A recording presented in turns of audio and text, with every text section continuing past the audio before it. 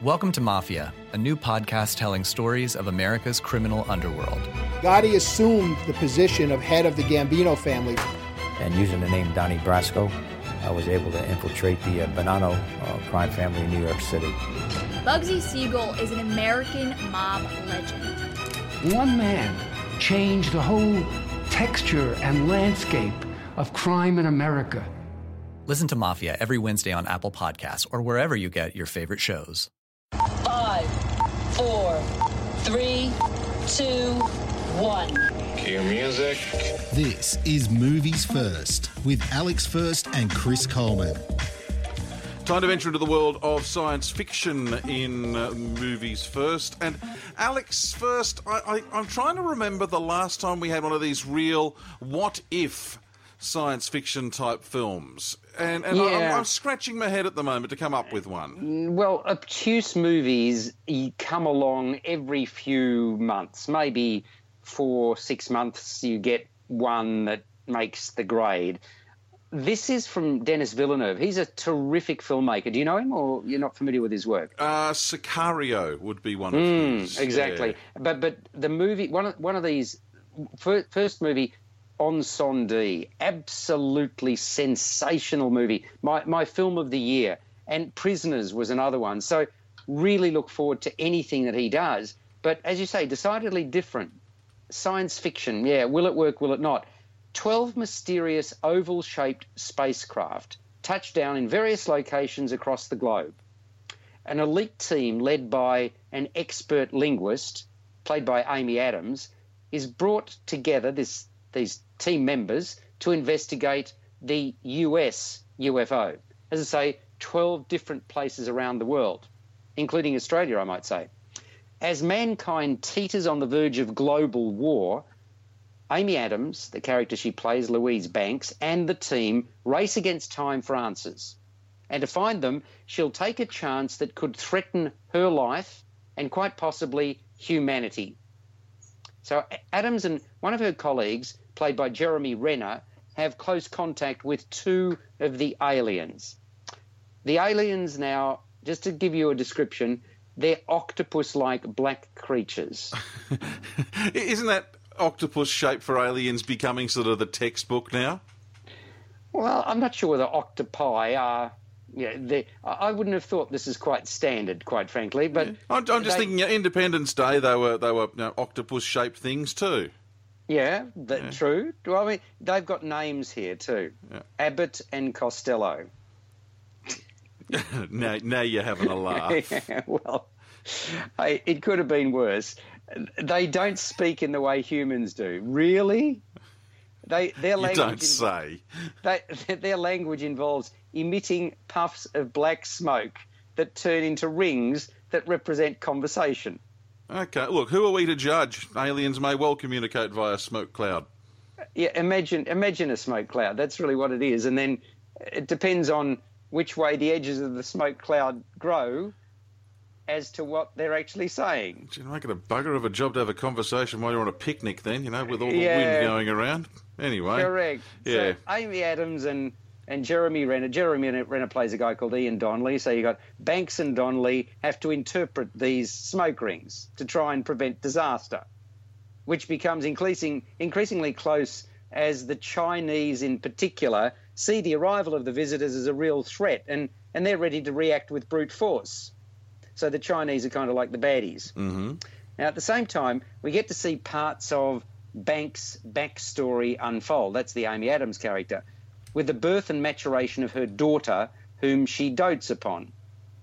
So, Denis Villeneuve, who is a Canadian director, says he's dreamed of doing sci-fi since he was 10 years of age.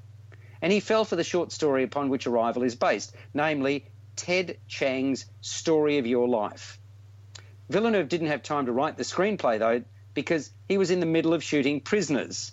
So he left that to Eric Heiserer, who did The Thing and Lights Out. Non-linear, confusing, laboured, pretentious. Okay? All right. That's what I thought of Arrival. They're words that immediately sprang to my mind when describing this film. It's clearly meant to be deep and meaningful. I saw it as a painful jigsaw puzzle that we, the audience, were gradually meant to piece together. The action moves very, very slowly. The pace is languid. The running time, well, 116 minutes, I saw it as a real stretch. Forrest Whitaker is the US colonel tasked with acquiring Banks' cooperation, and he and Renner have very little to do here. I'm talking about Forrest Whitaker and Jeremy Renner, because it's clearly Amy Adams' vehicle. She's earnest, she's breathless.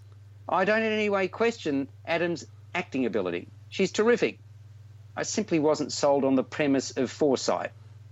Furthermore, the constants here were white smoke surrounding the whole alien experience. So every time we see the aliens, there's sort of white smoke around. It's kind of like, you know, those smoke machines that are produced in the theatre. A bit of a giveaway, too, if you're lobbing up surrounded by white smoke, isn't it? Well, I reckon so. That irritated me no end. I actually saw it as a bit of a cop-out. You know, oh, well, OK, we're going to have aliens shaped like these things that aliens are not meant to see. By the way, there's sounds in the background. Ignore that, folks. People have just arrived at my place while we're recording this. So, you know, that's OK. We'll ignore that. So you've got these aliens that are octopi. You've got white smoke when they come out. They blow black smoke rings. Yeah. Make of that what you will. Now, Some of the dialogue as well was subjugated by the incessant outpouring of stringed music that accompanied the screenplay, right? So you couldn't actually hear bits of it. I thought that was really frustrating. So I dare say Arrival will not have the mass appeal of some of Villeneuve's earlier offerings. It's one for philosophers and futurists. Can I ask? I'm just trying to get a bit of a handle here, and by comparison, let's say if I was to throw a few titles at you, which would it stack up closest to? I'm thinking Interstellar, because it confused a lot of people. It was a very good movie. It confused a lot of people. I don't know whether you remember Moon. Yes, I do. And the other one that is coming to mind, of all things, is Apollo 18, which was very odd. Would it stack up against any of those three? Yeah, I wasn't sold on any of them, to be honest. So this is why I'm asking. Does it sort of compare? Is it in that sort of league? Yeah, I'm actually all right. I'm now going to look, because I've got a record of all of these movies that I've of course reviewed. So I'm going to give you some scores before I give you a score for Arrival, and that will give you the answer. So Interstellar. Okay, I'm looking for Interstellar, and we're starting there because that was a pretty big movie, wasn't it? It was huge. I actually fell asleep watching it on a plane. Okay, so that was Matthew McConaughey, who was a scientist turning into a farmer, and that was blasted long. It was 169 minutes, right? So it was horrendously long. 7 out of 10 for Interstellar. Okay, all right. So that was all right. That was okay. I didn't think it was brilliant, but it was all right. So okay, so that's the starting point. Now we go to Moon, and Moon was really obscure, a bit more obscure, wasn't it? Yeah, Sam Rockwell basically stuck on the moon by himself, if I'm remembering it all correctly, or no, on the moon by himself, but not by himself. Yeah, right. Okay, that's the one. Yeah. Yeah, okay. So that was an art house movie. I actually enjoyed that more. I thought that was it really challenged me. Set in the not-too-distant future when mining on the moon is used to help provide much-needed energy to the planet Earth. I thought that was challenging, and I was giving this a 7.5 to 8 out of 10. That was Moon. Mm-hmm. And Apollo 18, which I thought was a really good idea, but it didn't grab me as executed as well as it could have been.